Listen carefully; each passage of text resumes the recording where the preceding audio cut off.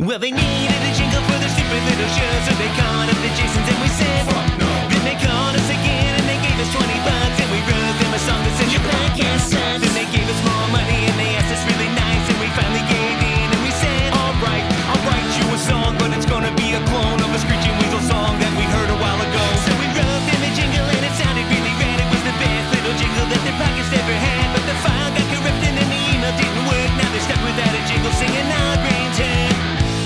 Our brain turn, our brain turn, our brain turn. Our brain turn, our brain turn, our brain turn. Our brain turn, our brain turn, our brain turn. Our brain turn, our brain turn, our brain turn. In a very non-copyright infringing sort of way. This episode of Our Brains Hurt is brought to you by Punkbox. Head over to punkboxrocks.com. That's punkboxrocks.com and sign up for a monthly punk rock merch subscription service. It's an awesome gift for yourself and an awesome gift for other punk rockers in your lives. Every month you'll get a surprise box in the mail with random items that you would normally find at a punk rock merch table. That could include stickers, button patches, koozies, CDs, vinyl, shot glasses, all sorts of cool shit delivered to your house once a month. That's punkboxrocks.com, punkboxrocks.com. This show is also brought to you by Merch Slut. Merch Slut has incredible, awesome, badass band t-shirts that she gets directly from the band or the label. These are official t-shirts, not knockoffs. Head over to merchslut.com, check those out, and check out her awesome array of other rad punk rock merch. Now, let's get to the show. What's up, Ron? What's up, Oz? Here's Mr. Alive. Is that a 40, Ron? No, it's seltzer water. Oh, nice. Sort of stream. Yeah, gotta be at work at 5:30 in the morning. Ah, fuck, another pill. I'm the only loser in his 40s that still drinks 40s. That's true. What do you got there? So this was a gift. It is Hibiki. Suntory Hibiki. Dude, that's good shit. Nice. Yeah. Japanese harmony. Yeah, that's good shit. It was a gift. And it's actually not bad. No, there is a very expensive bottle of that stuff.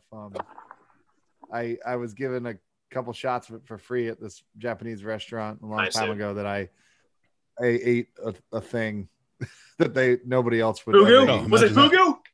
Yeah. No, it was like they were trying to do this like challenge thing. My buddy Ryan worked there, and the owners were trying to do this challenge thing, and nobody would do it because I guess it was too gnarly for everyone. Not for me. And turn Matt alive. Yeah. It was like do you know what balut is? I might go on. It's like a hard-boiled egg. They do it in the Philippines, but it's got the duck in it is like half like formed. So there's like sometimes maybe you get little feet and a beak in there or something, and maybe some feathers, but it's like a hard-boiled egg. So it was essentially like a shot of sake, but the version of what balut is to a hard-boiled egg versus a shot of sake. There was like a gnarly, like kind of like half-formed duck embryo in it, along with a bunch of other crap. It looked like a little terrarium in the shot glass. So, Matt, am I to understand that you basically ate a hard-boiled aborted duck? Except it wasn't hard-boiled. It was like it was like raw in a shot of sake. Like, yeah, they didn't hard-boil it. It was like a half, formed little fetus. It might have been a quail. I can't remember. That's the Jean-Claude Van Damme of eating weird shit. Yeah, and actually, they put it down in front of me, because it was like this big deal. Because my buddy Ryan was like, "Hey, the dude I told you about that'll take that shot's here," and so they put it down in frwn of me, and I was like, "What? That's it?" Your reputation precedes you. What do you mean that's it? I was like, that little thing right there. That's it. I down that and I get whatever I want or whatever. And they were like, well, you can have like a pour of this really expensive whiskey. And I was like, how about this? How about I down two of them, one right after another, and then I get whatever I want here tonight. And they were like, yeah, okay. And I was like, you just made a big mistake. And I was just, they put the second one down, and I was just like, whoop, whoop. All right.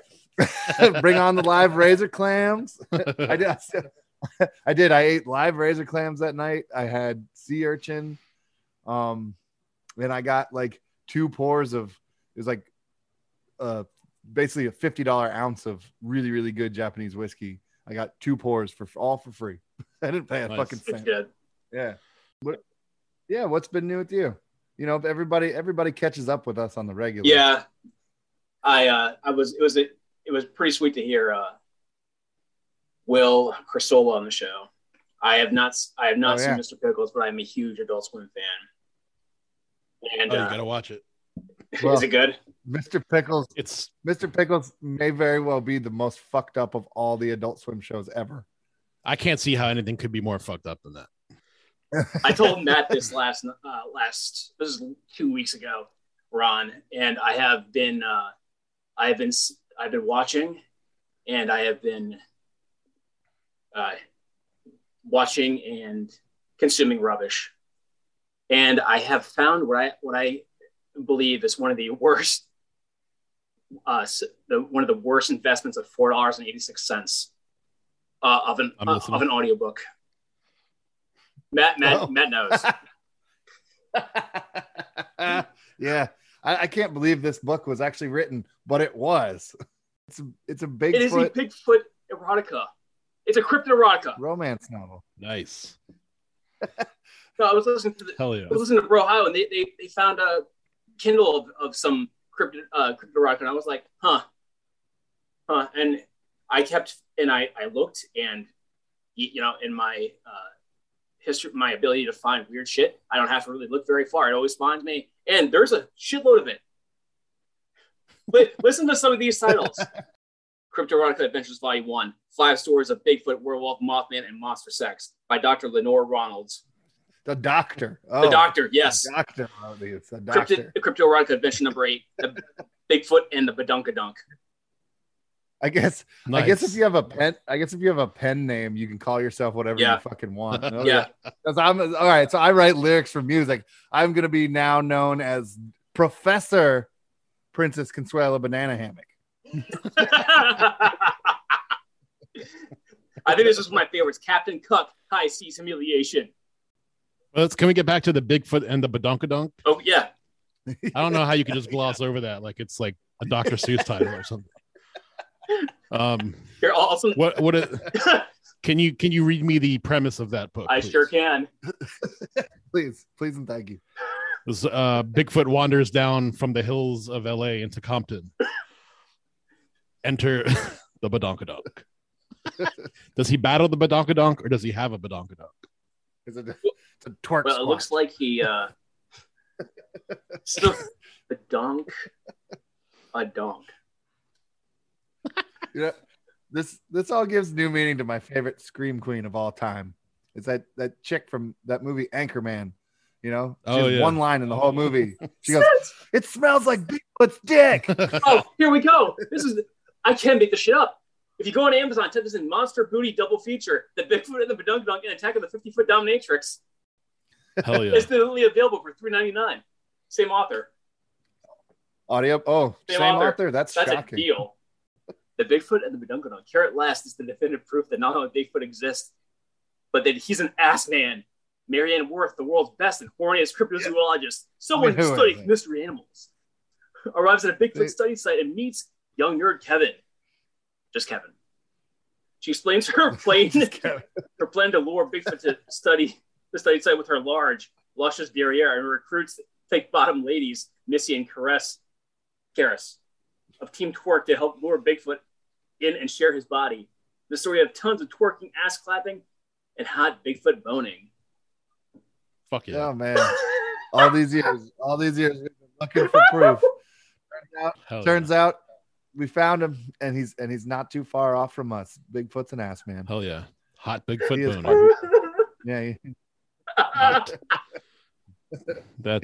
He truly is the missing link. That's the name of this episode, by the way. Oh, Hot Bigfoot boning.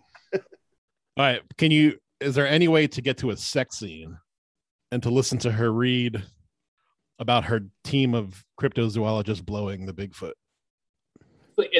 In the on the audiobook I have, it's just the one chick who's like abducted, not seduced but abducted, and then is also abducted by the Yeti too after she blows him.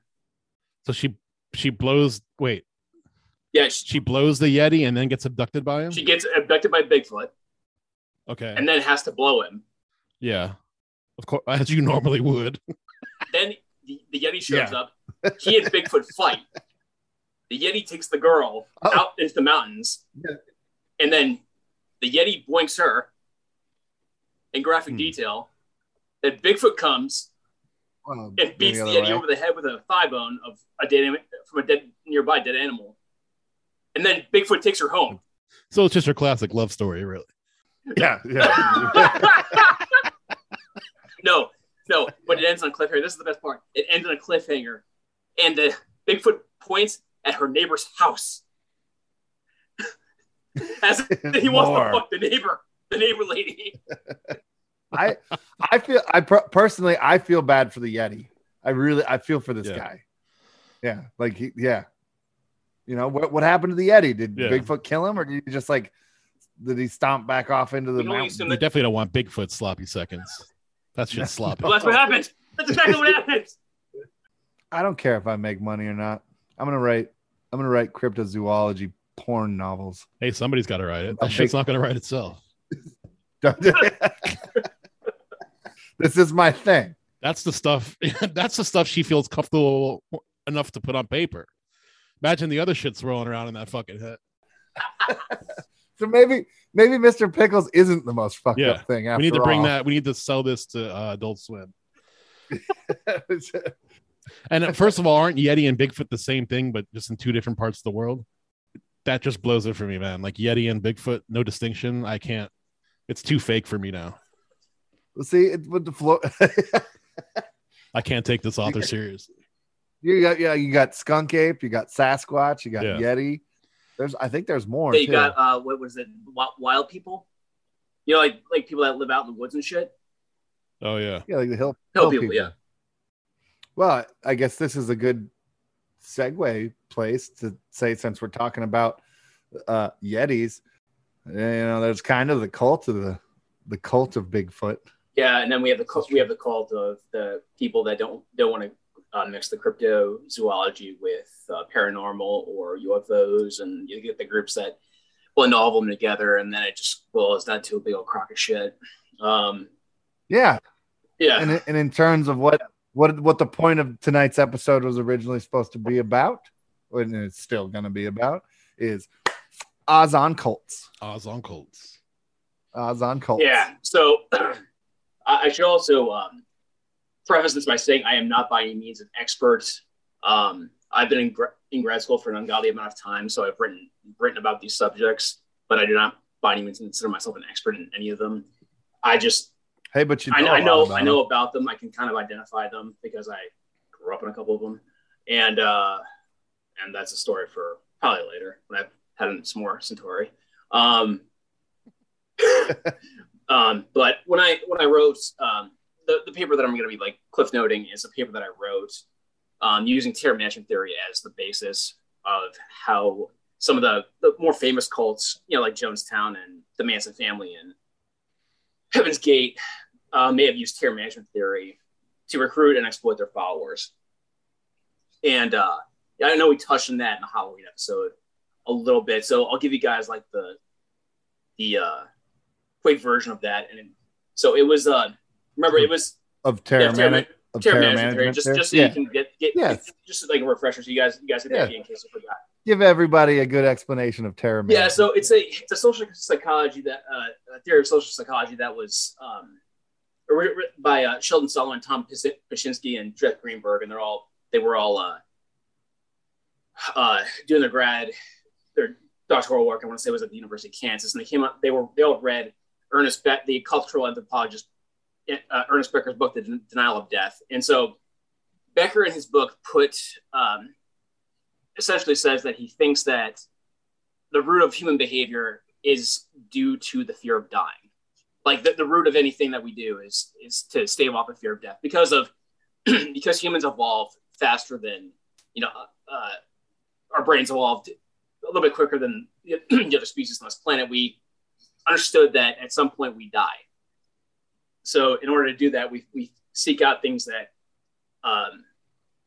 that kind of fend off that the specter of death.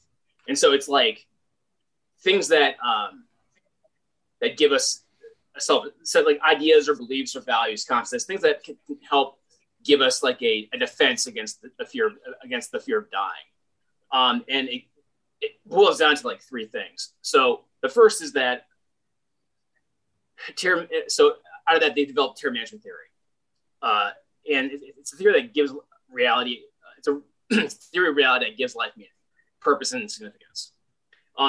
Second part of it is that it's a standard.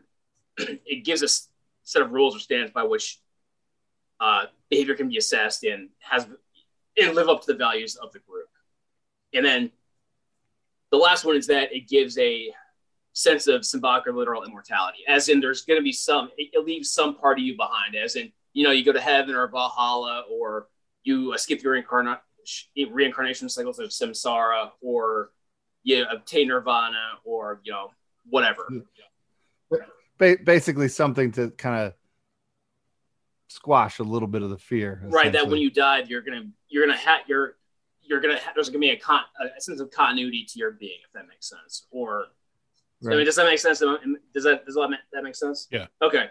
Yeah. Yeah. Perfect. And then, so it's also can be literal, so that you can leave that, that's like having kids, or, a long family, or a statue, or, something that is proof that you were here.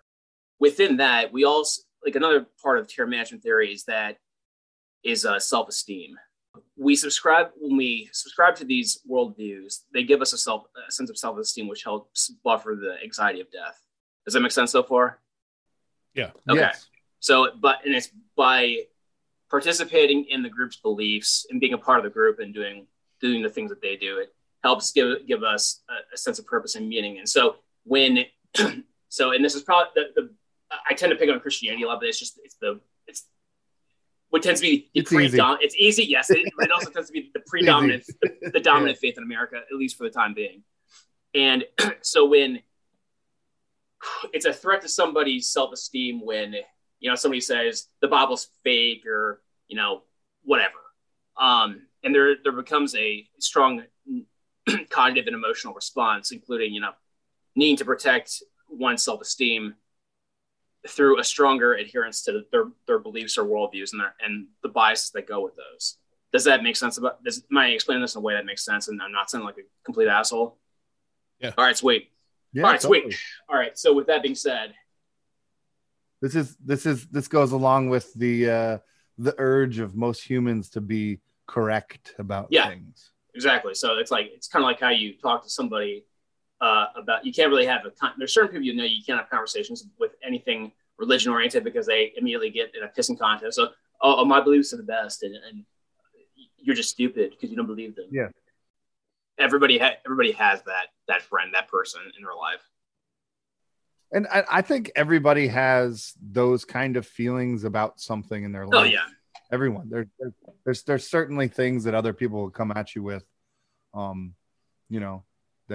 that definitely push those buttons. I've always been curious of why that really we have that need to be right. Yeah. Why do most people like have that emotional reaction when certain belief structures are questioned? Why can't you just sit and listen to somebody else's belief structure and then, have a rational conversation about it? I'm not by any means a clinician, but when I was writing my graduate thesis, one of the things that I found inside of like existential literature was that those kinds of reactions comes from narcissism, which stem from like a very low sense of self-worth or self-esteem. And that can be from a variety of things. Yeah. So many different things, but that's interesting, I guess, everyone has narcissistic tendencies on some Yeah, level. to an extent, but some I think are. Some people are way worse yeah. than others. Yeah, and you're right, man. Everybody does have like there's that one thing where you're like, I fucking know it, and there's nothing you can do to tell me otherwise. I mean, we all have one thing about our like. I think everybody has at least one thing that they're like that about, and if they say they don't, they're fucking lying. God, I am relying on you for material because some of this shit is so goddamn dumb. You cannot make it up, and I desperately need your help because the jokes that you guys come up with is fucking great. Well, because all right, so let's start off with this, since we were just talking about the need for humans to be correct and narcissism being probably the main reason or different levels of narcissism probably being the main levels of why people do shit like that. This is a really great point to transition to say, why do cults exist? And some of them are really, really, really fucked up and weird. Well, it's like, all right, so why the fuck do humans need to be social animals? I mean, I think we could start there. Because I mean, another way you could look at it is, I mean, the short answer is that I don't have a fucking straight answer for you. The other one is in complete transparency. The other one is that as I think as humans we survive by banding together in groups because for resourceful as humans are, there's also like kind of alone we're kind of fucked when we're in the wild, right? So I think it was a means of survival, and we're not too far off because if you would have asked somebody else to say, "Oh, at the Tower of Babel, the humans were all one. They challenged God, and God basically broke them up so they spoke different languages, so they would all band together in different peoples and go across the earth." Okay, that did us a lot of good because we just kept doing the same shit. Wouldn't so there's one reason is because people want to band together and be stronger in numbers, and I think somewhat of a similar reason would be groupthink. Yeah, that's also true. Because people don't want to be ostracized by their peers or just by a large group of people because they don't want to feel, I guess, left out on a certain. Yeah, fuck. There was a I'm trying to think where I read this because I want to cite it. I think it might have been in a book called Terror, Love, and Brainwashing. It's by Alexandra somebody. Terror, Love, and Brainwashing? Yeah, it's by Alexandra. This sounds like a book I need to read. You might want to look into it. It's actually pretty good. It's actually about cults, like being leaving and being deprogrammed, like being deprogrammed and shit. Yeah, Alexandra Stein. Well, I think that's the one. Terror, Love, and Brainwashing. I'm pretty sure that's it. Do we allow ourselves to get brainwashed sometimes because of groupthink? Yeah, well, there was the point I was going to make with that is that some people want the leader of the charismatic leader, that fuck, to take responsibility for them. And I thought to myself, what the fuck? I mean, some people legit want to do that. So there's no level of I accomplished this or I was at fault of this because this person, I'm following what this person said, so I don't have consequences. Do you think that's a potential? Yeah, it's called a potential. It's called diffusion of responsibility, where the individual becomes part of a group and they don't feel like they need to be responsible for the actions that the group commits, even though if they were doing some fucked up shit like looting or something like that, then they wouldn't see themselves as personally responsible because the whole group is doing it. So it's like stuff kind of like that. But I think it could also play into the group actions that are being influenced by a leader, if you will. So on that level, what do you think separates religion from cults? I'm glad you asked. So there's three things. No, there's several things, but I think there were three main things, and this is actually one of the things that. All right, so I identified six patterns that were arising in the majority of the 9 groups that I covered in this paper. It was they require the followers to adhere to rules of sex and marriage. They demand a seizure of money and assets to the group. The leaders holding the promise of some kind of salvation or survival, and we'll get into that shortly. The leaders believing that they are either otherworldly or divine, and they isolated the group from the whole of society, and which ended in some kind of catastrophic event. Several of the group, which basically included the groups totally offing themselves. I would say that in my eyes, in my experience in life, that the largest separation of cult and religion would be the leader seeing themselves divine in their own eyes. That's the one right there. Because whenever I see somebody who's leading a group of people in a building, you know, practicing that same kind of thing on like a weekly basis or daily basis, it always comes down to me listening to what they're saying. And if they're, you know, if they're essentially preaching, hey, you know, I'm just the one talking to you, I'm not the one you need to worship, you know, search yourselves and search outward for your other things. I can look at that and go, okay, that's not a cult. But the ones like, you know, the ones that are on that line, man, that tread that, like Joel Osteen, like that dude is running a fucking cult. Yeah, you know, like he thinks the fucking world of himself. Like he's one step away from being like a new age L. Ron Hubbard, you know?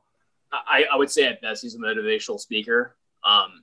Not bad for being a motivational speaker, but it's prosperity gospel stuff, and it's a very unusual place where that falls because it's somewhere in the realm of self-help and like quasi spiritual shit. Not quite new agey, but it's like it's very Christian based, but it's also like that very odd area where Christianity blends with some other ideas, but they don't really specifically identify what they are. Does that make sense? That's what I mean. That's my take on that. I could be wrong, but that's my thought. No, I completely agree with you. I mean, that's essentially how all the different sects of religion happened in the world. I mean, everything stems back to a few different religions, and it was human beings creating new forms of them by going, well, I don't like this rule, so we'll just throw that rule and this rule out. Yeah. But God said we should do that, so we did. You know, and that's essentially how all that shit happened. There's not really any other way it could have happened. You know? Like, so I got two more here. And this one's kind of funny. The leaders self-fulfilled their own prophecies. which we'll get into that in just a minute. And then the seventh pattern that I noticed was that the groups that I covered that were based in the United States, the leaders were around during the Great Depression and World War II. So I'm not going to really get into all the conspiracy theories surrounding some of these groups and how they may have been involved with the CIA and Project MKUltra and some of those other things. I was purely looking at this from a standpoint of how sorry about that, how this social psychology theory could work into identifying patterns of behavior within these group leaders. But I'm going to be on the New York Patriots show, Matt, so I'll probably let him go into some of those, and we'll probably talk more about that some other time. So, you know, and I just want to get through some of this more serious stuff, talking about what cults possibly could be, so we can get to the meat and potatoes of this and talking about some cults, some really fucking weird shit that actually exists on this planet. Where should we start? Because I've got the major heavy hitters. I got the Branch Davidians, I got the Mansons, I got the Rajneesh people, the ones that had the freaking. I like those. You want to do the Rajneesh? The salad bar. Yeah, the poison salad bar. Let's do that. Attack on American soil. Let's do this. All right. Once you start fucking with buffets, man, you got, you know, that's a touchy subject, man. Don't fuck with the big man's buffets. They were Krishnas, right? Or were they Hindus? They were. I think they're Krishnas. I've got the Cliff Note history here. This is the abridged version. I've got a much longer one, which I'll go into. Matt, you and I will revisit that some other time. I think the Rajneesh dude. I think he was like practicing his own kind of version of Hare Krishna. Let's see. If I remember correctly. Rajneesh. So it's Rajneeshism or Rajneesh Param. The leader was Bhagwan Sri Rajneesh. His real name was Chandra Mohan Jain. He's born to. I'm pretty sure it was based off of Krishna, but it was his own like thing. Yeah, he did. It might have been Hinduism, whatever. They're very close. He did his own thing. So he was born December 11th, 1931. If we want to know that shit, in Kuchwada, Madhya Pradesh, Central India. All right, so go ahead. This is if I'm not mistaken, please correct me if I'm wrong here. This is the dude where they ended up with the fucking land out in like Oregon. Yep, Oregon, right? Yeah. Yeah. That's Okay. the land. So there's a Netflix. Yeah, this is nuts. Yeah, there's a Netflix show or there's a Netflix documentary called Big Wild Country or something like that. I have not watched that. I did. Worth a while. I did this before that came out. So, all right. So the best known for the Rajneesh. So he was saying driving Rolls Royces. He owned 93 of them. 93 Rolls Royces. Nice. He didn't even need one. No, he didn't. All right, so they're responsible for the largest bioterrorism attack in the United States, which resulted in the mass poisoning of 750 people. Now, I couldn't really, I don't think I could find the exact place, like the exact restaurant where they did this, but I just thought the thought I had just now, which I haven't thought about in years, is that if they attacked a Pizza Hut buffet, I would have been fucking livid. If you want to add more rock and roll fuel to your podcast jetpack after you have devoured all of our shows, give a listen to our friends Brian and Murdoch over at Rock and Roll Bedtime Stories. The two longtime buddies and old rock radio castoffs connect weekly to discuss a rock and roll rumor or a lingering question as they seek to discover what's real, what's not, and what's just rock and roll. In more than 100 episodes, they've taken on everything from Van Halen's M&Ms to Skinner's Plane Crash to that other guy in Wham! Get a new story every week when you check them out on Spotify, Apple, or anywhere else you download quality pods. Just search for Rock and Roll Bedtime Stories. Yeah. Because Pizza Hut had the damn best buffets. CC's doesn't even cut it close.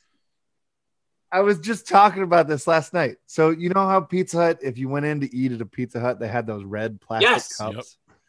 There's something so fucking comforting about those red plastic cups to me. It reminds me of a time in my childhood where I was just like, oh, fuck yeah, we're going to Pizza Hut. And there's going to be other kids there. It was last night we ate at this Mexican restaurant that had those red plastic cups. Pizza or Pepsi on the side of them in white shitty plastic lettering. I was like, oh my God, this reminds me of a better time. Yeah. God rest sit down Pizza Huts. There's still a few around. There's one in Manassas. Yeah, so Ron, what is the thing about the buffets that you know about this that you are unhappy with? No, just fucking with food, man. Like, just the fact that just poisoning a food supply, I find to be very disturbing. Yeah, I'm not big happy about that either. It's so easy to do. It's like, what a cop out. I know. Yeah, but at least it was a salad though, so I would have been fine. You know what I mean? Like, you still would have had the pizza and the fucking dessert pizza they had, which was fucking delicious. I would have been sitting there eating my 8th slice of pepperoni pizza, looking at people drop it. What the fuck are they doing? All right. We gotta talk about this. Brought up. All right, so since you're not a salad guy, Ron. Yeah. Now I got to ask this question now. Yeah. If you were to eat a salad, what's the dressing you're going to put on it? Creamy Italian. Cream? Oh, really? You're a creamy Italian Pun intended. Guy? Yes. I mean, I was waiting for it. Also, Caesar. Oh yeah, all right. Yeah. Caesar's good. I like Caesar. Yeah. I'm a Caesar guy. I love a good Caesar salad. That's one of my faves. Yeah. Although it's not my favorite. Wait for But Oz, what's your? I know you have fucked like up, weird shit you can only eat. fucked But, up like, body. if you were to be able to eat salad dressing and on salad, what would your ranch. go-to be? Yeah, ranch for sure. Yeah, ranch all the way. Yeah, all the way. Oh man, we're all we're all creamy based dressing guys, because like my Yeah. My number one would be blue cheese. I'm for wings I go to blue cheese. Oh, Now if I have bacon. a wedge salad, I like the blue cheese on the wedge salad. Oh yeah, Wedge salads are awesome. Yeah. wait, hold that thought. You guys ever had the green goddess dressing? Green goddess. What is it? No, I don't think so. No. Right. I can't recall who made this stuff, but Trader Joe's, or I know Trader Joe's makes some kind of a knockoff green goddess dressing, but it's it's like a green dressing that is it's not, I don't think it's plant based, but it tastes like it goes well in greens. I mean, of course it's a fucking salad dressing, but it's the name sounds familiar. Yes, yeah, like I said, Trader Joe's has a very good knockoff of it. Fuck, let me. I might, I might have had the hold Trader it, Joe's version. I'm also a big ginger dressing guy. I was just gonna say my favorite actual dressing is probably Makoto, the ginger dressing. Oh yeah, yeah. That shit is ginger fucking dressing. delicious. I could drink that shit. It's so good. Yeah, yeah. Ginger dressing is phenomenal. I forget about it sometimes too. And then I'll go to like a hibachi restaurant and I'll be like, oh shit, ginger dressing. And then I'll go buy like a bottle of it and it'll be in the fridge forever. And then because they don't sell it with the rest of the dressing. You have to, it's like usually in the it's in like the Asian section of like the grocery store versus the dressing section. Or sometimes. Well, it depends the on what Makoto is usually in the refrigerated, like by the vegetables. Yeah, and the produce. Yeah. That is. You're right. Yeah. So he majored in philosophy and in college and gave talks, which started amassing large amounts of people. He eventually gained a following of 200,000 members, and then he opened up that's worldwide, by the way. And over the entire planet, he opened up 600 meditation centers. And like all good groups, they had an inner circle. And among his inner circle was this cult. Yeah, which you may remember this if you saw The Big Country. Ma Anand Sheila, you may just call her Sheila. She opened one of his meditation centers in New Jersey. She encouraged them to come to America, and it was noted that he was going to America for medical reasons, but he was also evading taxes. So that's the sign of a good. Oh, that's the sign of a cult for sure. Cult follower, good cult leader right there. Scientology. Man, they're gonna come after us now, dude. Yeah. They especially don't like me. I don't give a fuck. Come after me, Scientology. Matt, remember that'll be the worst mistake you ever make. That's right. Yeah, that'll be the worst mistake they ever make. Because all I will do is eat disgusting shit in their face. Be like, I'm not above living out of a dumpster. We know he's eating. Y'all want to bother me? Come on in. We know he's eating things out of the trash. Don't mind the mess. Yeah, the raccoons are supposed to be here. Yeah, so he was basically avoiding taxes in other countries. So when the group would follow him to the commune, which they would later be called Rajneeshpuram, and by 1985 it had 2,500 residents and 2,500 residents. And this is the property they had out in Oregon.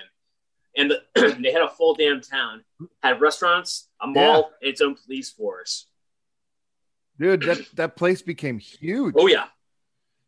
And they fought the IRS. They fought the IRS, and they were apparently taking over, trying to conduct local elections so that they could take over other towns and shit. Yeah. And then... Yeah. They had their own system of government and shit there. Yeah, and then Sheila, in this, I try to be considerate with my words, but regardless of, it doesn't really matter what you watch. This lady looks like such a fucking bitch. Oh no, anything you see her in, yeah. I know who you're talking about. This is the lady who was essentially calling all of Rajesh shots for him because apparently he was just fairly high off his ass or just I think he had. Oh, yeah. I think he had some serious pain, and it was like on pain medications or something like that. Go ahead. I think more or less it was just that like he kind of let that woman run shit because he didn't really fucking want to. He just wanted to get up and stand and gain gatherers, and she did all the, like she was basically his David Miscavige to him being L. Ron Hubbard. If Shots fired. If you know, Shots fired. Scientology. Yeah. Again, Scientology. Come at me, bro. Come at me, bro. Shots Come at fired. me. All right. So Sheila basically had her lieutenants poison the top, or some poison 10 salvadors in hopes of getting the town officials of the next town over sick. Afterwards, she fucking hauled ass to get the fuck out of town. The compound fell apart. Rajneesh himself was fined and deported. And after that, he changed. And Matt, you may know this guy. He changed his name to Osho and continued his success as a guru until he died in 1990. I've heard of Osho. I didn't know it was this fucking guy. So Rajneesh changed his name to Osho. And you can still find Osho's work out there. I feel like it sounds familiar because I have watched that documentary you're talking about on Netflix, along with like reading a whole bunch about this, because these subjects fascinate me as to why people get sucked into these things, especially fucking Scientology. But yeah, I mean, why? Because so with Rajneesh's thing, like I can understand the allure to his, because he's like the lighter side of cults. The New Age is like the occult light. So it's because they preach like love and partying and which I can understand. Well, that's easy. Like, oh shit, I just want to fucking go kick back and love and party and do it. Sure, I understand why people went and did stuff like that. You know, it turned into other shit. Yeah, this actually might. So I explored how he used team management theory, and you actually may maybe he'll answer some of your questions. So he apparently reached enlightenment, which offered his followers a way from being free by following his theological ideas. And at the beginning, his rules were like fairly lax. He advocated for the notions of free and open sex and no denouncement against drugs, where it was a very sign of the times in the 1970s. And at the time, those kinds of things were very appealing to his followers. Yeah, because I'm pretty sure that my dad and like a couple other of my family members had like friends.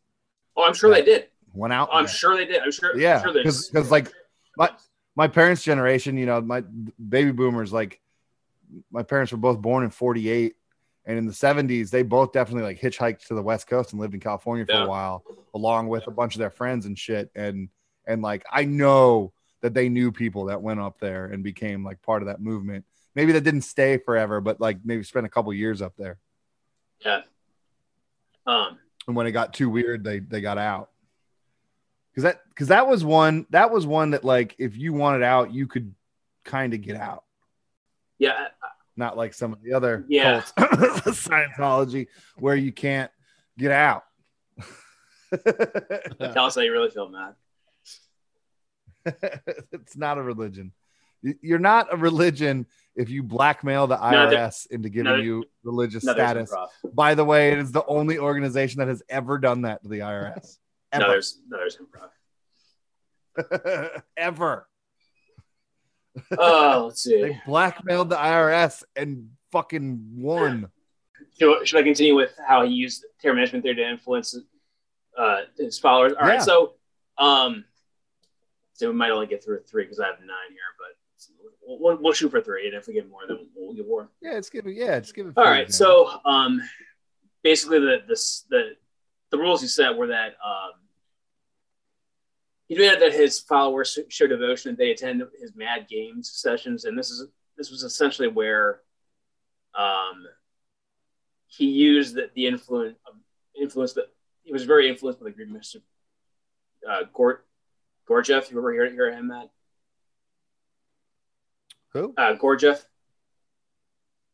Gurdjieff. No, I don't think so. Yeah, he was a mystic who apparently was really into some of the occult stuff. He's kind of stripped a bunch of the occult, like the occult notions of like ceremonial magic and some of the more nonsensical thing, like appearing things away from it, and had apparently some very decent advice in it.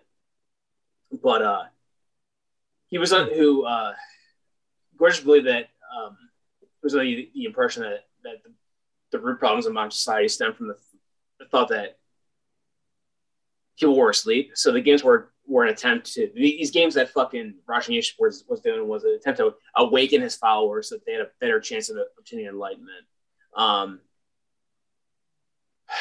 So that's a thing. He also denounced having children among his followers and encouraged women to sterilize themselves. Sheila ran the economy like a concentration camp and throw out anybody who had negative. Wait, no, who had negative. You can't just have these feral kids running all No, over the because place. it's bad for business, and it gets in the way of drugs and sex. This is not how the cult does.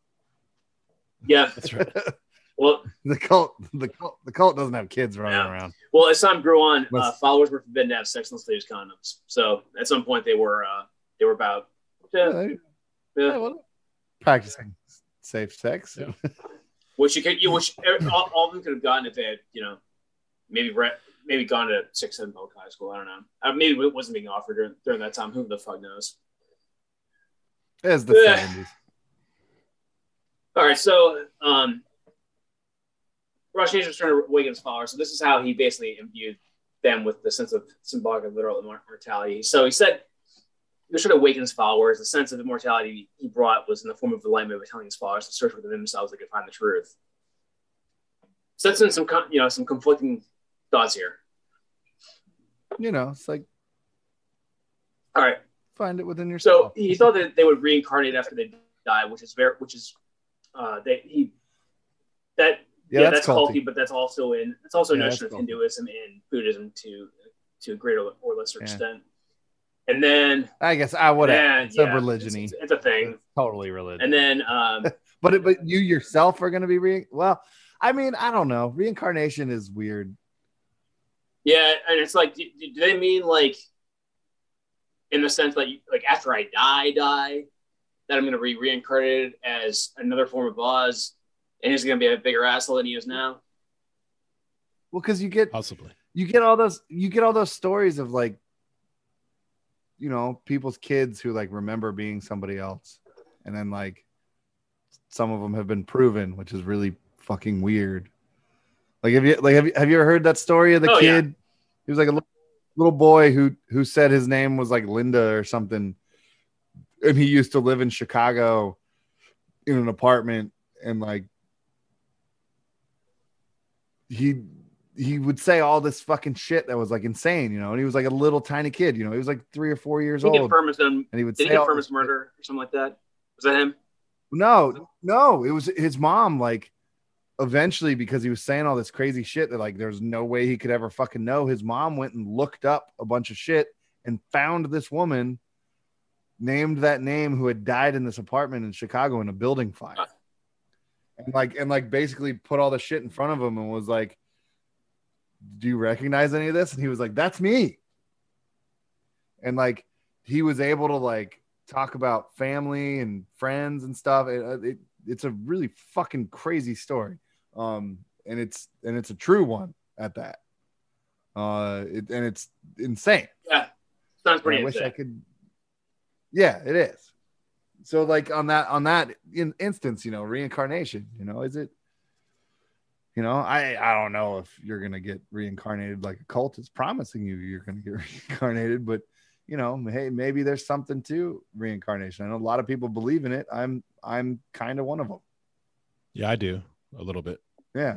Like, but in a sense of after you end this life, or like that you reincarnate as time goes on, because as time goes on, like, there's two ways.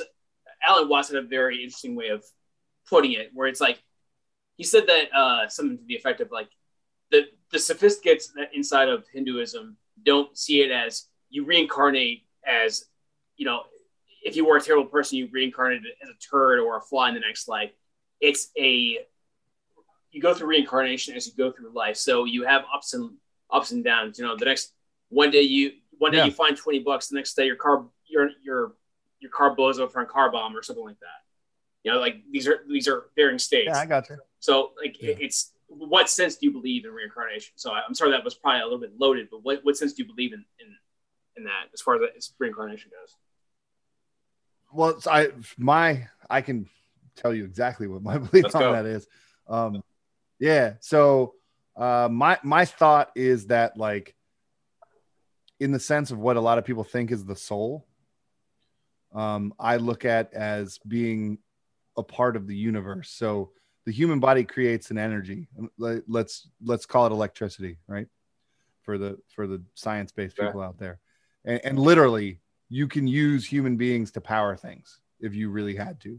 Like you know, the theory in the movie The Matrix, how the machines harvested human beings and put them into a machine, and they were using them for electricity because the planet had been destroyed from nuclear weapons and there was no sun. You can literally power things off of a human being. We do create essentially energy. So energy, and I studied this for a while because I was an electrician and went to school and studied a whole bunch of shit about electrical theory. Energy is a thing that is not created, nor does it dissipate. It exists. And you can't essentially like destroy it. I mean, these are my thoughts about this. So being the soul, what a lot of people talk about that human beings have, in my position, is an energy. And when your physical body dies, that energy stays part of the universe and may or may not transfer to something else. The only part of my theory about this in reincarnation is if the universe is as vastly large as what seems to be proven, what's to say that your energy comes back to this planet Earth if there's it's almost an improbability that there's life elsewhere in the universe,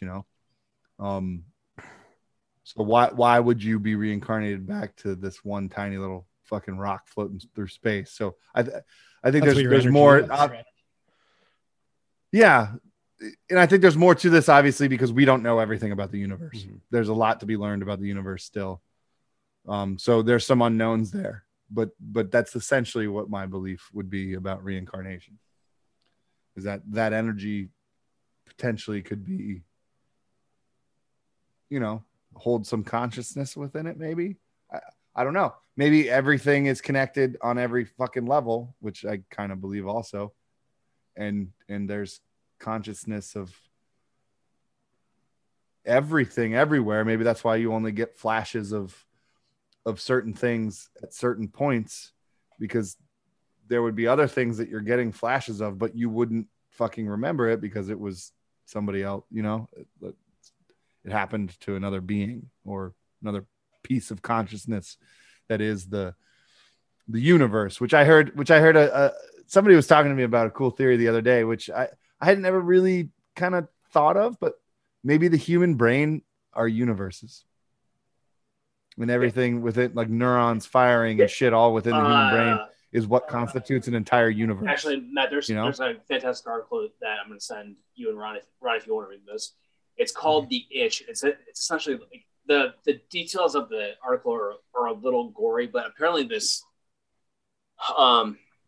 lady was having a sensation like on the back of her scalp, and she constantly was itching it, and she apparently scratched it so much that it got really deep, and she was making touch with something she shouldn't have been touching in her brain or in her head. But the article itself talks about how the brain kind of projects the world around us.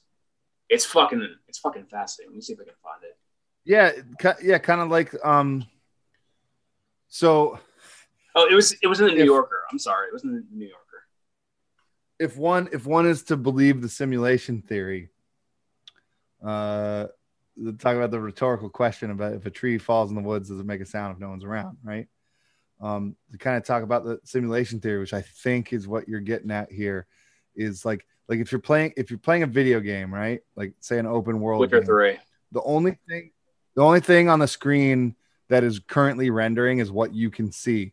Like The Witcher 3. Yeah, like The Witcher 3 or Red Dead Redemption 2 or something like that. And as you turn the screen and look around, the video game is rendering what you see as you see it.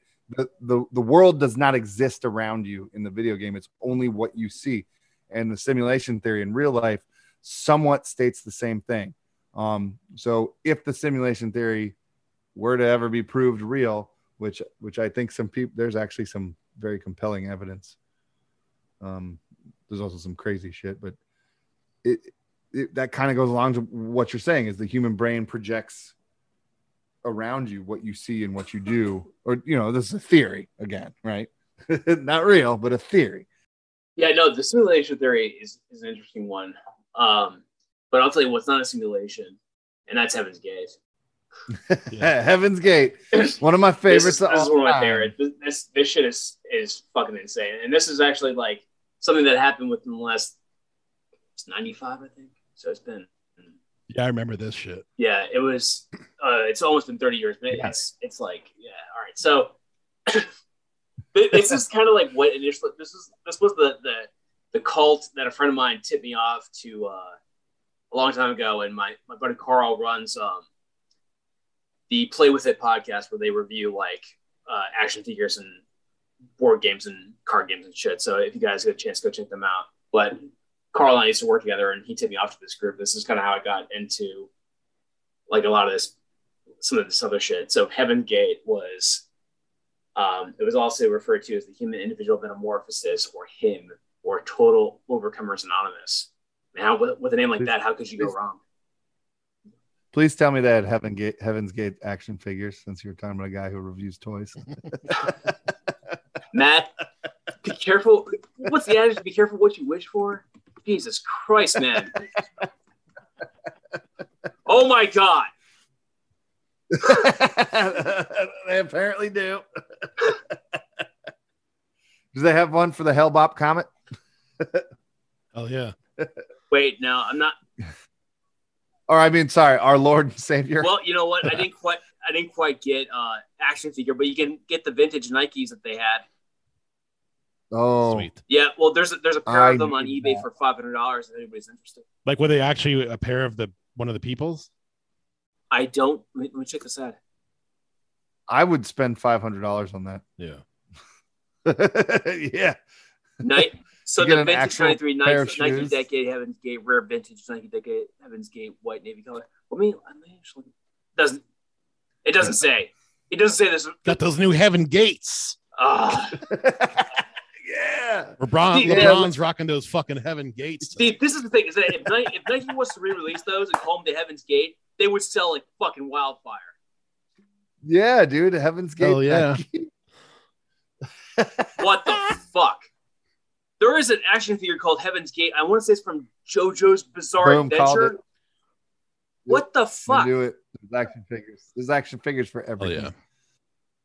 I mean, if the Jasons have action figures, how does the fucking yeah. Wait, the band the Jasons have action figures? They do. Yeah. Yeah. Which makes me ask, why don't we have action figures? Why don't you guys? Yeah. Well, I'm going to change that. So. Our brains hurt action figures. I want a first edition. Yeah. I better have some sort of like trashy food that's like one of my little. Oh yeah, yours comes with a trash can. Yeah. Yeah. And it's filled with like eggs. And a chicken wing and the eggs. Yeah, pickled eggs. Yeah. Only pickled eggs. And the 40. Yeah, and a 40. Yeah, a 40 of fucking Schlitz. That just snaps into that kung fu grip. That's right. Yeah, that's right. All right, I'm trying to find. So there apparently is not a Heaven's Gate action figure in the sense that mine comes with Palmer's chocolates. Yeah, that's right. You know what, dude? I was gonna make a Palmer's chocolate reference. I was waiting for the right time to do it, but it still has not come. But thank you for that, because that just, oh god, like listening to there were like 1 or 2 or 3 follow-up episodes where you reference the Palmer's chocolate. I'm like, fuck yeah. Before we lose track. All right. The leader was Marshall Herf Applewhite. His middle name was Herf, H-E-R-F, Applewhite. He was born in Texas, in Spur, Texas in 1932.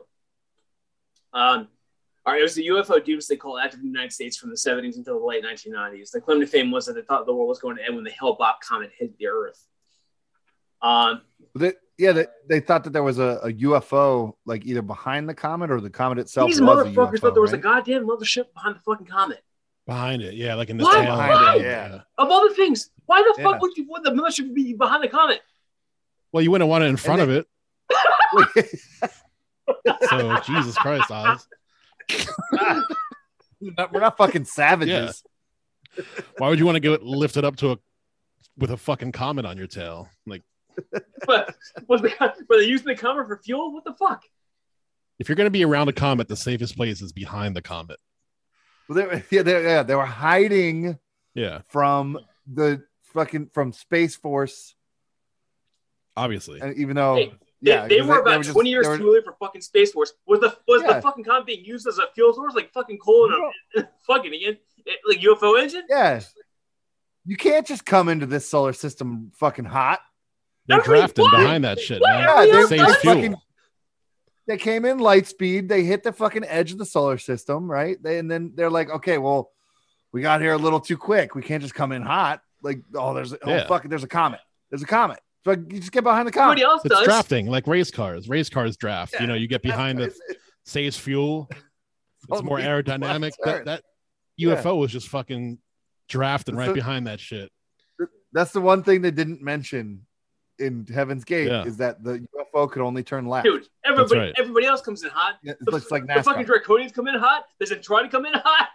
That shit was getting 2,000 light years per gallon drafting behind that fucking comet.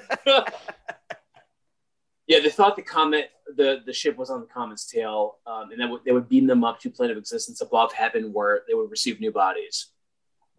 All right, so the group was headed by Applewhite and his consort Bonnie Lou Nettles. So this guy was bi, and their relationship with Nettles was kind of what they would probably refer to as like something of a spiritual marriage, where there wasn't, at least from everything I read, there wasn't like a physical component. There wasn't a sexual component, but they thought that they were like soulmates or something like that. There was a spiritual bond there, or I guess twin flames is the popular term that's been floating around the ether of shit for the last 20 or so years, since like the 80s and shit. Yeah, it's not like it's even a higher level than your soulmate. There's your soulmate, and then there's your twin flame. It's it's what people go to psychics and tarot card readers to find out, and keep paying them money over and over and over. The people that want to be in cults but don't really know how to be in cults. Yeah. Oh, is that why they want to do it? Yeah. Yeah. I mean, I don't get me wrong. I dig all that shit, but like, so people get crazy with it. They're going to throw all this fucking money at like tarot card readers and psychics to fucking over and over and over and over and over and over and over and over and over again to tell them who their twin flame is. And like, it's never going to fucking happen. Like ever. Like, right. Yeah. And they get crazy. So I say like, you should go join a cult because that's what's for you. Yeah. Apparently. I don't know, dude. As somebody who once told somebody what their dreams meant, the one time I tried neuromancy, apparently it was very successful. And I had the same person coming back to me time and time again, asking me what their fucking dreams meant. And it was something that I was like, I'm not a fucking interpreter of dreams. Because if I had been paying attention to what my studies of Enoch have shown me, is that you do not tell people what their fucking dreams mean, because it's not actually like their dream. If they're perceptive enough, if they're savvy enough, if they're listening to it, they can tell, they know what it means, and it doesn't necessarily mean that you should tell them anything about it, because then that's your projection of what you think their dream means, which may not have any bearing on reality or anything whatsoever. Yeah, but you just told me that it meant this, and I told you no such thing, sir, and I will not take your money. You keep your damn money. Just take it. Just tell me what it means. No. You did it. Just sit. Yeah, you did it. I'm gonna stand outside of your house and stare in your window for 40 straight nights. I have a house in the valley. Come and find me, bitch. See, this is how cults start. Yes. I was gonna do that anyway. So Yeah. I'm just licking my lips, looking at that trash can. hell yeah. I just know that there's half a sub somewhere. Speaking of neuromancy, they blended Heaven's Gate blended the teachings of Christianity with New Age beliefs. They didn't really say which ones, because New Age beliefs are plenty. Gnosticism, millennialism. So to give a clear definition of what millennialism is, essentially like ideas that predict the end of the world. So like kind of like shit, like Revelation shit, stuff that talks about the end of the world. That's what they're doing. But they also blend science fiction into it. Well, of course, right? Because I can tell you one person that's not on that UFO following that comment. Jesus. Or Fox Mulder. Yeah. Wow. I mean, you don't know who's on that spaceship, to be fair. That's not Jesus. Well, I'll tell you what wasn't on it. The people that they were waiting for. Let's read on. All right, so oh, right. They knew. So together they traveled around the world. No, not around the world. They traveled around the country giving talks at college campuses and conventions. After a successful convention they had in Oregon, the group retreated to the wilderness to purify themselves. Whatever the fuck that means. Apparently they were camping out. Shortly after that, Nettles died. So Applewhite's tone and message turned grim after he planned and he had planned on building a compound for the group to await the ship. But instead he bought a mansion in San Diego. All right, so for some subtext there, apparently they were out in the desert and they actually built like the mothership. They had actually sunk in a bunch of money into building like the Earth ship that they were going to wait in for the mothership to come. And they were apparently out there. So the way that I interpret his reactions is that he was so distraught by Nettles dying that they had believed so much in their vision that he had kind of given up hope. And the only way he could have, in his mind, the only way he could truly commit was for the whole group to kill themselves. It was this whole thing was totally avoidable. Well, yeah. It's a cult. Yeah, no, but aside from that, just looking at this purely as it is, it was totally avoidable. He did not have to persuade them to do this. But let's read on. So they went to San Diego. So in their house, they loved watching the X-Files and Star Trek. Oh. Read the signs, folks. I also love the X-Files. I don't like Star Trek. So, I'm some Star Trek I think is all right. I think Patrick Stewart did a nice job as Picard. If it was the next generation, then I'll concede. Yeah. But other than that, they can go fuck themselves. And the movies, the newer movies were entertaining-ish. The Picard series and. Oh wait, the newer movies like the J.J. Yeah. Abrams ones. Yeah, I see. I like those ones because Star Trek fans hate those ones. I'll give you that one. Yeah. All right. All right. So March 21st, 1997, the group would end their lives by consuming a mixture of phenobarbital with applesauce or pudding, and they would also combine phenobarbital with alcohol, vodka. The police would later find the bodies after receiving a tip from an anonymous phone call. Yeah, this was also a Kool-Aid type situation, right? Yeah, but it wasn't Kool-Aid, and Jonestown consumed Flavor Aid. That was the big thing. Yeah, it wasn't even Kool-Aid. It wasn't even Kool-Aid. Cheap bastards. Yeah. Cheap. They went with a cheaper alternative. What a cheap asshole. Fuck that guy. He couldn't even give them regular Kool-Aid. Yeah. They got the They got the Walmart brand. Yeah. Yeah, they got the oh no. As opposed to the oh yeah. Yeah, there's no fat guy busting through those walls. Yeah. Some depressed. Unfortunately. So the it Yeah, so some depressed, sweaty dude busting through the wall of his mom's basement. What I think was funny was that apparently there were 2 followers whose only job was to stay alive and maintain the website and collect the insurance, like the life insurance policies that the group had taken out. Damn, that's a killer job right there. I know, right? Wait, a dude had that 2 job? people had that job. There were 2 followers who were charged with staying alive to keep the internet site going. This was in 97. This was still AOL and fucking the fucking Netscape Navigator, and collect the money from insurance policies. They left people alive to keep the internet running and collect on insurance. Fuck yeah, they did, buddy. Of like all the members, or just I think if I recall right, it was for the group. It was for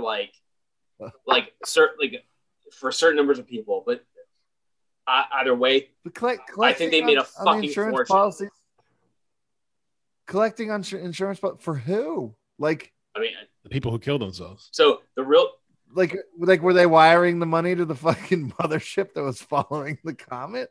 Like, did they get within Wi-Fi? In complete transparency, my basis of knowledge ends there. There's got to be good timing for this one. Yeah, we've got a 2.5 day window for that Wi-Fi. Yeah. All right, so the use of terror management theory. Spacebucks. Wait, is there supposed to be a Spaceballs too? All the Spacebucks. Wait, no, seriously, isn't there supposed to be a Spaceballs too? Yeah. Is there? Search for more money. Merchandising.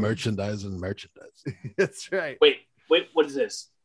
There apparently was a Spaceball 2 in 1990. It was Martians Go Home. What am I looking at here?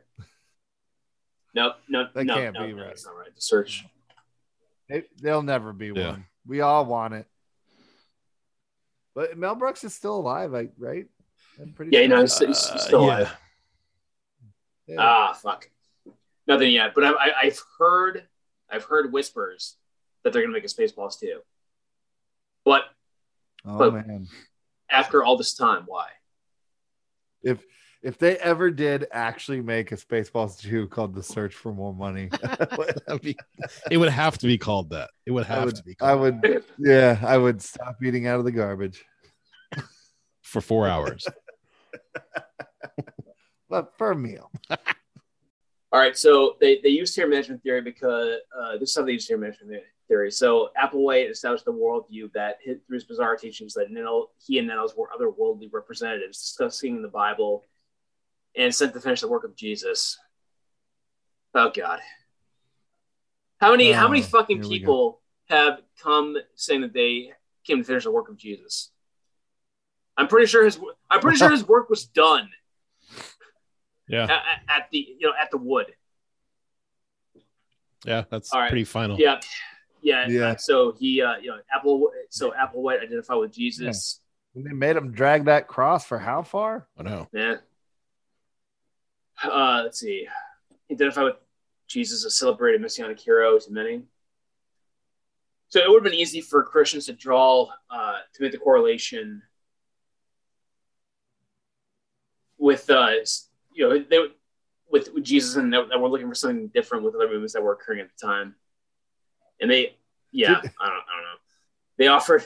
That's the best part of this is like Heaven's Gate, right? So like, did they just convince all these people that like aliens possibly have the concept of like heaven and hell? Something like that. So they offered their would-be followers a chance to prepare for the next level to reach the next level of existence in heaven. It was only after Nels died, like I said earlier, where Applewhite's messages became more apocalyptic. And so he was saying that the earth would be recycled. And his group were the only ones that were going to survive, like so many before him. So, but we're going to leave 2 people behind to collect insurance money and keep the website going. Exactly. Like, how the fuck didn't that raise any flags? It's exactly. Like, wait a second. That's we're going up to this spaceship and get new bodies. See, Ron, that's the rub. But these 2 motherfuckers get to stay here and collect insurance money. Why does that matter? That website That domain name was super important. So apparently they had a very active internet page on AOL back in the day. Apparently, yeah. Wouldn't this be back from the era when like domain names were like super expensive too? Yeah, and even if you didn't have you didn't really have anything at the site, as long as you were having traffic, you still get sent a check every month because of people visiting your site. I guess that's what the insurance was for. So it was all about keeping that website. Actually, you know what? For shits and giggles, the site might still be active. Let's find out. Oh no. Was it heavensgate.com? Heavens. Does it still exist? My God. It's still there. It does. Really? It is still there. Somebody's still footing the bill. Dude. Oh, hold on. Where's the Zoom chat? Oh, I'm there. Applewhite exists on in legend. I mean, it's only like 30 years. No, but look at this damn site, right? though. Just look at it real quick. How fucking 90s is this shit? This looks like the shit It's so, yeah, this wasn't updated at all. This looks like the website I built, the Robotech website I built at Tech Adventure Camp when I was in 5th grade. How is it still there? So somebody's got to still look be at that paying fucking for the domain wallpaper, name. though. That's amazing. Classic.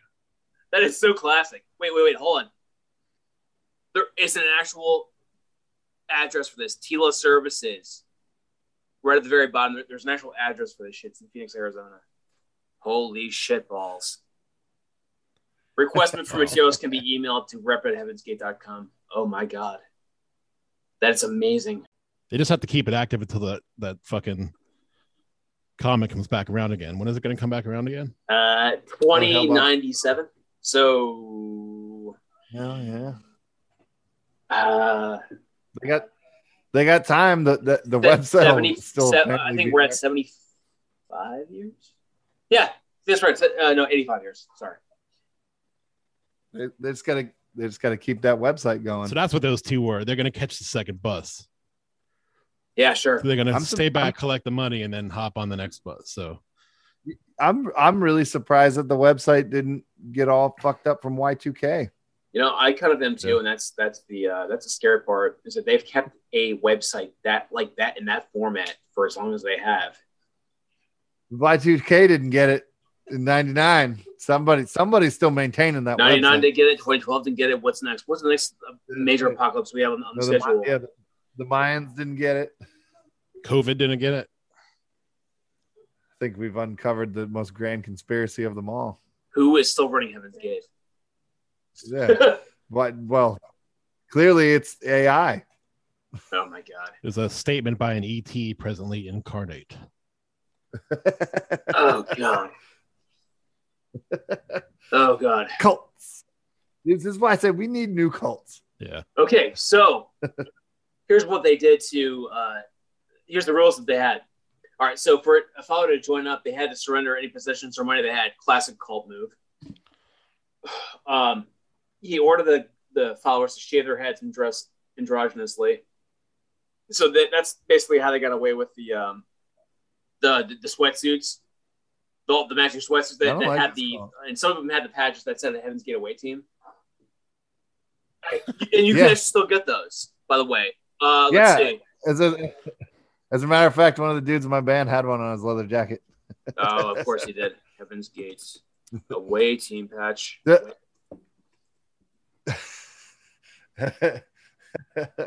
I don't like the androgynous dressing part, though. Well, that can mean so many things these days. Yeah. Yeah. Well, I don't. Yeah.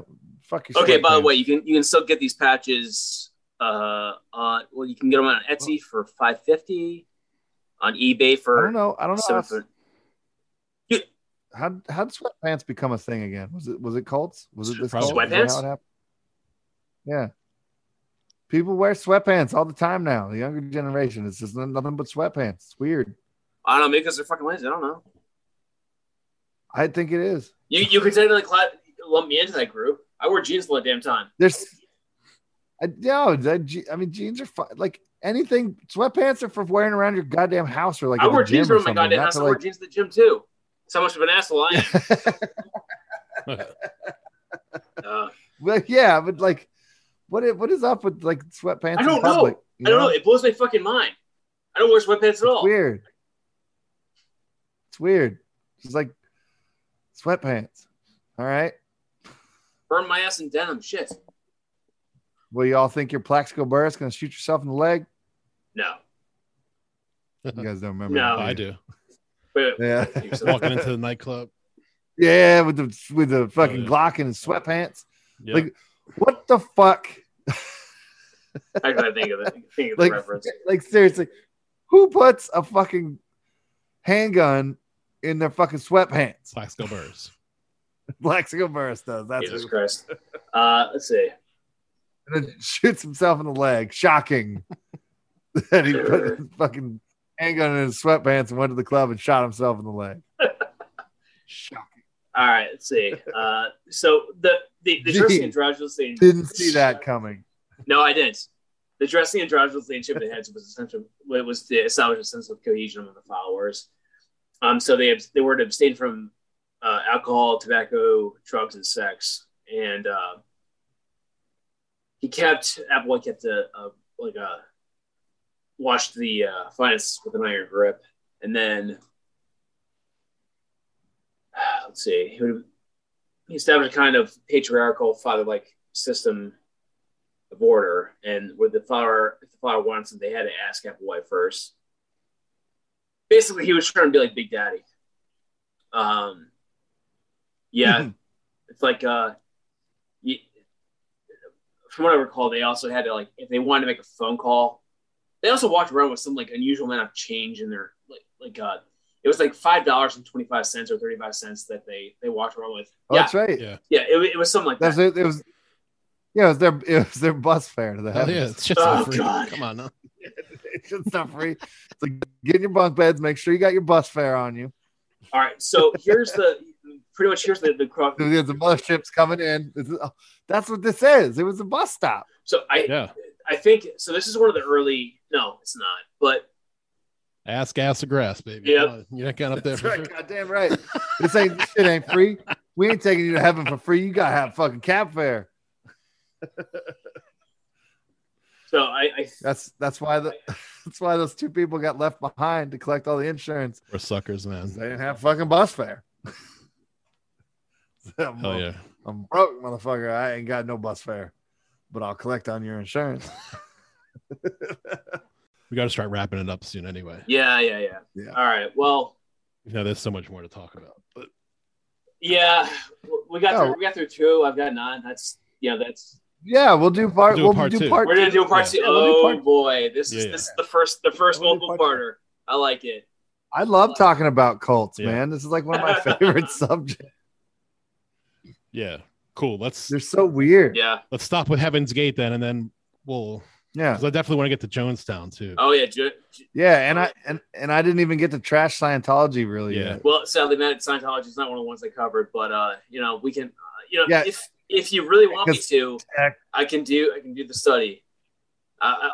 Technically, I will it's a religion. so I actually did a more in-depth report for Shinrikyo, which is the Japanese one that bombed the Tokyo subway system. Oh, So yeah. actually, yeah. that's actually a really good one.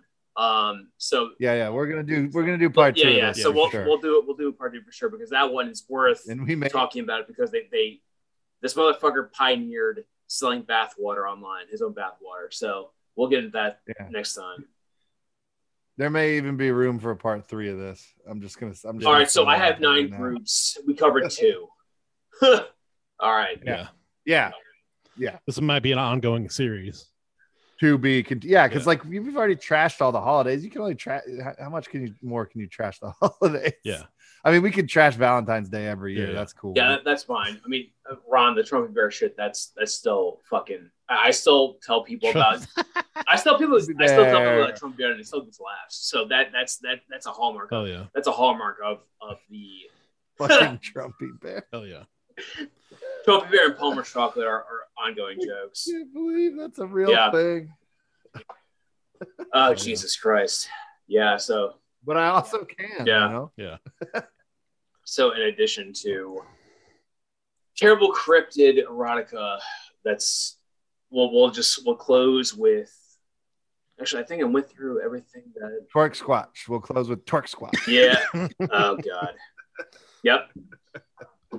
So, I guess let's just call it there. All right. As always, guys. Yeah, let's do so next time we'll revisit Amsterdam, Jonestown, and what's one that immediately comes to your mind? Because I've got Joan. Don't forget Scientology. I don't have Scientology, but I do have Branch Davidians, which we talked about at the Easter episode. Mm-hmm. Oh yeah, that's a good one. Also, the family. I have the family. This is the Manson family. No, not the Manson family. The family. So there's this weird. This is also one kind of like Scientology that probably isn't classified as a cult, but it's a fucking cult. Also a documentary on YouTube about it.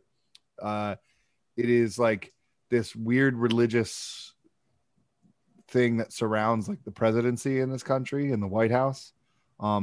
There was this dude, and I can't think of his name, but he was one of the guys that was really prevalent in the White House. Like there's like pictures of presidents like in like the Oval Office and in, offices in the White House over the years where it's like Henry Kissinger and this dude that are like constantly in all the president's ears. And he was like the head of this religious family that was literally called the family.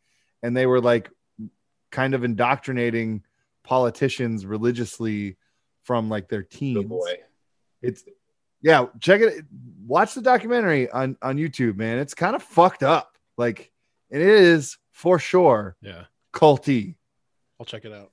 Well, yeah, the family, Yeah. it's kind of an overused term because you have the Gambino crime family. You have the Manson family. They called themselves the family. And you also have the family who Hunter Moore had with his fucking website is anybodyup.com. So it's kind of vague. You should check. Yeah, but I mean, that's just what they called themselves. Okay, the family. well, I'll look into it. But we also look it up on YouTube, and then maybe if you like watch a little bit on YouTube, you can find some other info that'll take you. I'm sure I could, but we also have the Order of the Solar Templar, which is fucking fantastic. So we'll hit that one too. Cool, sweet, and Scientology. All right, guys. Yeah. All right. Yeah. So we get rid of your thetans, guys. Get rid of your thetans. The Raelians. They're fuck. Oh, that's fucking funny. No, we'll do that one too. So yeah, we're probably gonna be looking at a 3-part series for this shit. It's gonna cost you a little bit more than bus fare though. Oh yeah. All right. Probably somewhere in the range of your life savings. Yeah. But somewhere you won't have any thetans. That's right. It's important. Oh yeah. All right. Yeah. This will be good. All right. So first in a series of 3. So, all right, guys. Cool. As always, thank you so much for your time. It's always a pleasure to hang out with you guys and talk shit about this stupid crap that goes on in the world. Absolutely. So, yeah, absolutely. Yeah. So, thank you for hosting, and I will plan on seeing you guys shortly. Sounds good, man. Take care. Later. All right, brother. Thanks for hanging for another week. Be sure to check out punkboxrocks.com. That's punkboxrocks.com and merchslut.com for all your punk rock merch needs. Be sure to check us out on all social media outlets at OurBrainsHurt and OurBrainsHurt.com. Follow me on Twitter at the Caffeine Punk and follow Matt at MattAlive13. Have a good week, and we will talk to you next week. Adios. How do I do this shit? I can still hear you. So what do I have to press? Close.